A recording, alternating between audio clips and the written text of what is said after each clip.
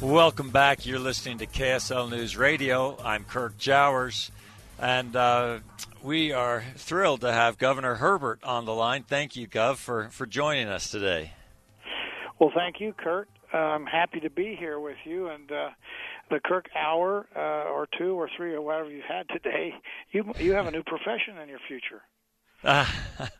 Well, thanks. It's fun that KSL lets me guest host at times. It brings me back to my life of about 5 years ago a little bit, and lets me catch up with some people I love and friends, and you're of course one of them. We go back to at least 2005. I remember our first lunch together, and have kept up a good discussion ever since.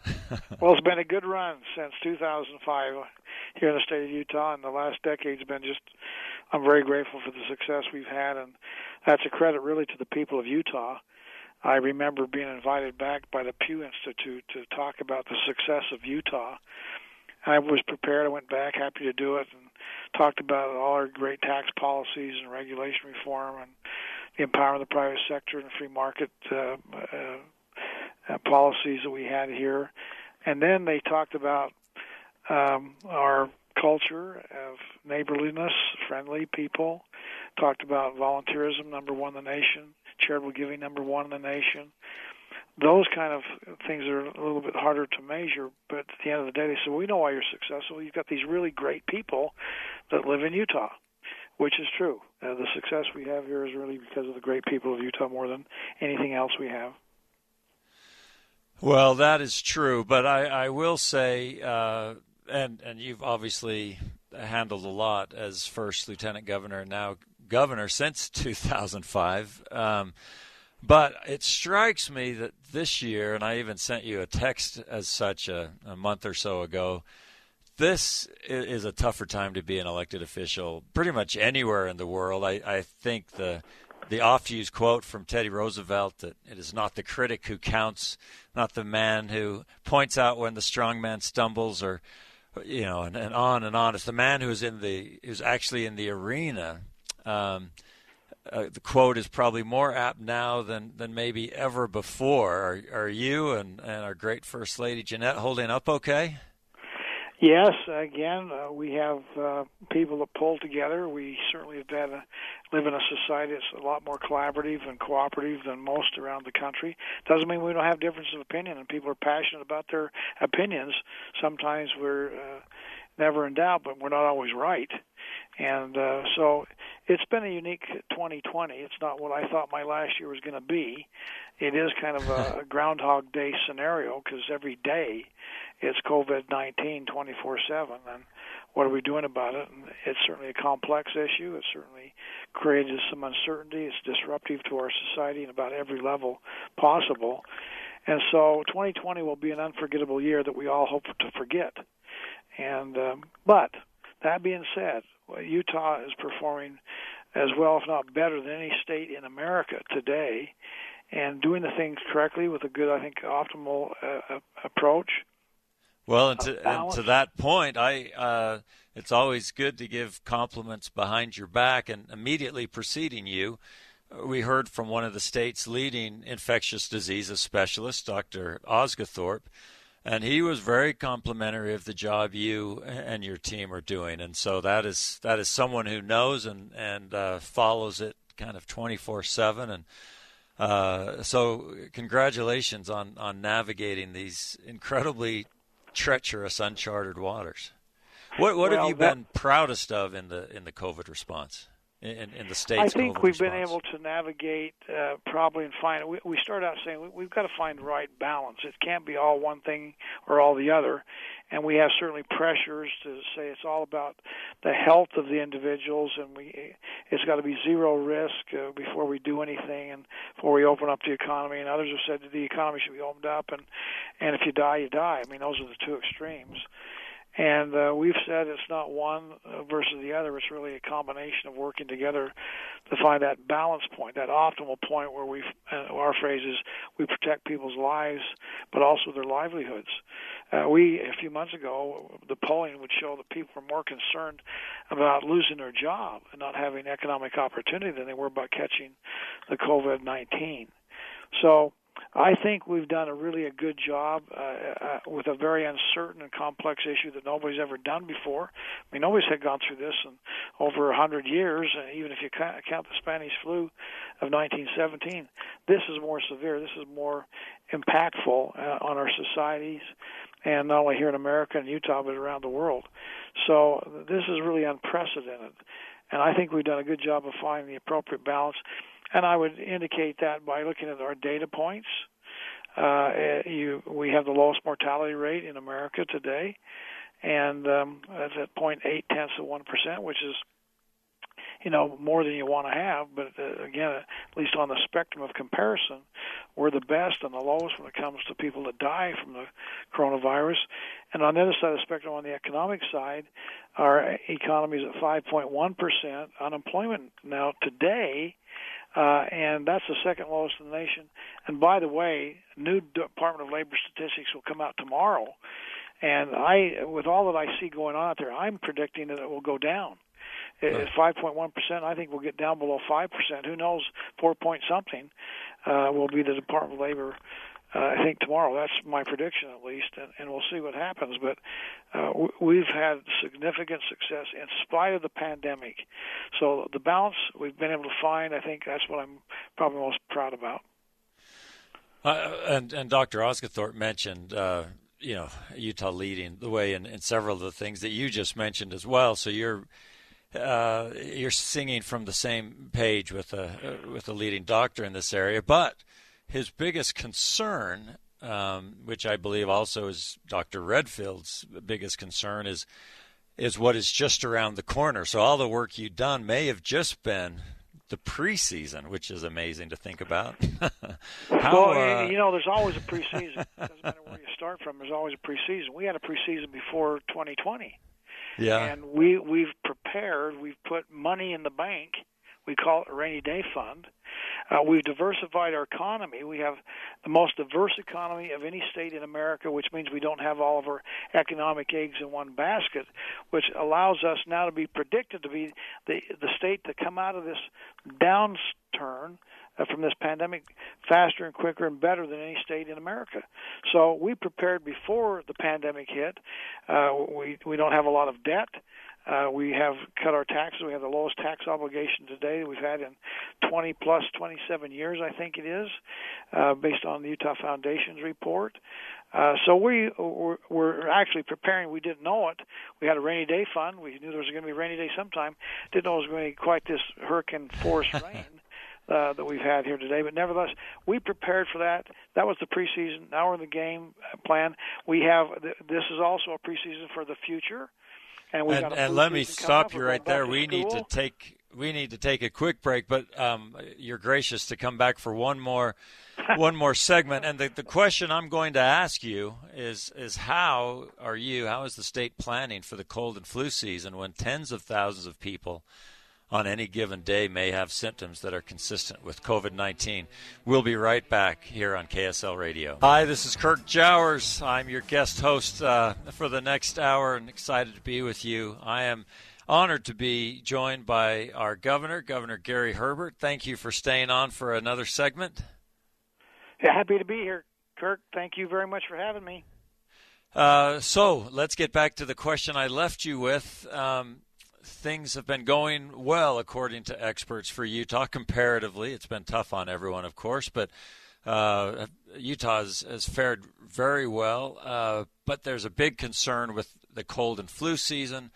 Tens of thousands of people who will have symptoms consistent with COVID-19. Hospitals are often at capacity, even without COVID-19, especially children's hospitals. This is coming around the corner in, say, November or so. What are we doing to prepare for that? Well, the good news is we've been doing some good things in advance of the flu season and school going back into session. We've dropped the rates down. We're down to 364 on average for a week, average per day. We set the goal to get down below 400 by September 1st, and so people have done a really good job of doing that. Mask wearing has become more of a part of the norm than the exception. All those things are helping us, social distancing, common sense things. So we're coming to a new chapter now. And right now, we start with this new chapter, which is schools opening up. We'll have fall. We'll be gathering together more indoors. That's a deflection point that is a concern for, I think, all of us. The hospitals right now are in good shape.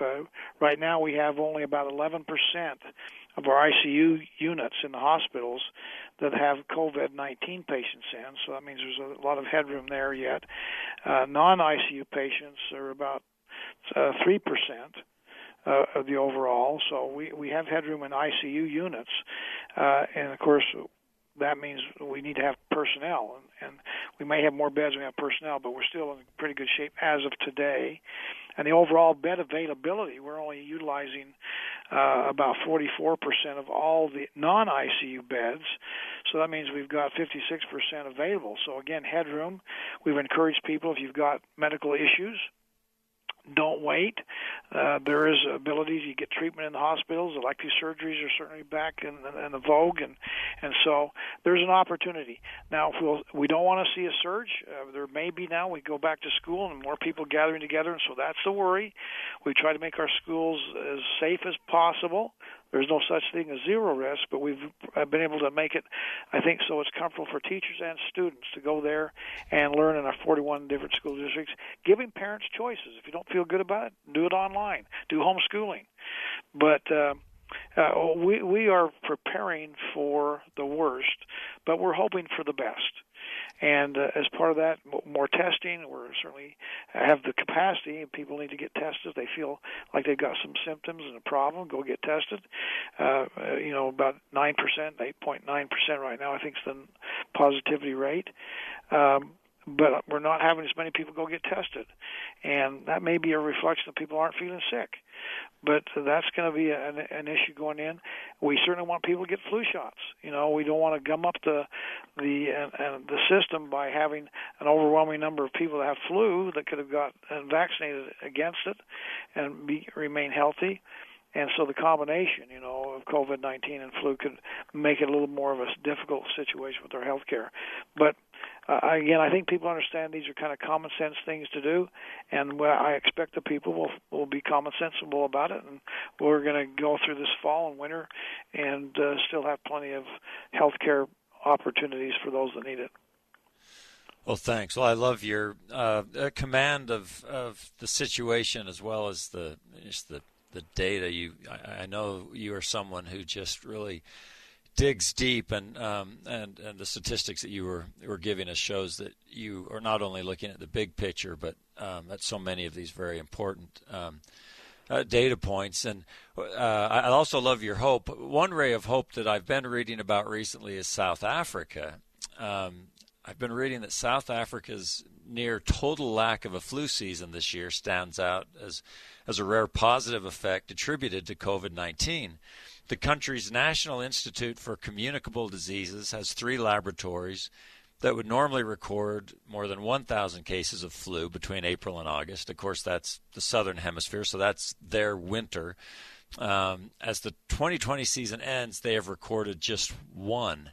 And Cheryl Cohen, who leads the NICD's respiratory disease team, said it is a totally unprecedented event to not see flu. And all of the experts there say that the measures against coronavirus are what so significantly impacted flu transmission. And you did a great job of listing so many of the things that we can do to avoid that worst-case scenario. And it may actually help us avoid all those other diseases that plague us every year because of what we're doing to try to stop the coronavirus. So I hope people will listen to you and to your experts on doing that, because it will impact so much more than just COVID-19. I expect it cross-pollinates, and so the same things will help us not transmit the coronavirus, and flu is a coronavirus. The COVID-19 is a coronavirus. They're very similar cousins, and so the same things will prohibit and slow down the spread for flu. And COVID-19 works both ways. I'd rather trade in the traditional flu for a COVID-19 because COVID-19 is more serious, and people need to understand the science, the medicine. The death rate is probably 3 to 7 times higher. And so we don't know all there is to know about COVID-19, the long-term effects on the heart, lungs, those kind of things that we don't really know yet. We're just learning as we go. But so everybody should take it seriously, do what you can, wear the mask, social distance, hygiene, stay home when you're sick. And if we all pull together and unite and focus, we'll get through this fine. Well, thank you. For the last about 2 minutes we have, our time goes too fast. I did want to ask you quickly, the leaders of the Utah legislature called Monday for a special session that occurred today. Did they advance the interests of the state today, or do you have some cleanup to do there? Well, the legislature has a very significant role. 104 dedicated, committed legislators, both sides of the aisle come together. They have a harder time now because they can't meet really together. It's harder for the public. The public can't weigh in. So special sessions have its own limitations and should be done very rarely as they need to, and they feel like there's emergency needs, so they've called themselves into session. But let me ask about one specific thing. They decided not to extend the coronavirus emergency declaration. It would have expired at midnight. So you did that. I've announced today that we're going to have a new emergency declaration. The 50 states, all of them have an emergency declaration. If we didn't do it, we'd be one of the 50. And that is exactly my question, and you probably can't answer, but it seems a little cowardly and ill-advised for the legislature to cower from making this declaration and forcing you to do it, to again make you the only man in the arena instead of having them jump down into the arena as well. Is that what happened? Did they just want you to take the political heat while they benefited from all that the declaration does for the state? I mean, it allows us to access federal coronavirus relief funds. Why would we leave that on the table? Well, certainly funding for our National Guard is other things, and why take the risk? But that's a question you need to ask them. Emergencies Good answer. Generally a shorter time frame. But our statutes do, in fact, say earthquake, fire, flood, those emergency situations, and includes epidemics. So epidemics, are a longer in duration. So the original statute doesn't envision it. This has been a longer period of time. It's never happened before. So we're plowing new ground, and it caused the legislature to say, hey, maybe the governor has these powers for too long, and maybe we need to take that away. And there's probably a lot of things going on, but that's a question you probably need to ask them. And we're having a good discussion. Again, I get along very well to speak from the president, so I don't. This is not a thing that's causing me a lot of concern. Good. Well, we appreciate your service, the service of the task force and of our legislators, all of whom are working their hardest to advance the interests of the state and keep us going in the right direction, and grateful to be in Utah compared to almost any other state. Thank you, Governor, for joining us. Our listeners, we will be right back with Peter Watkins.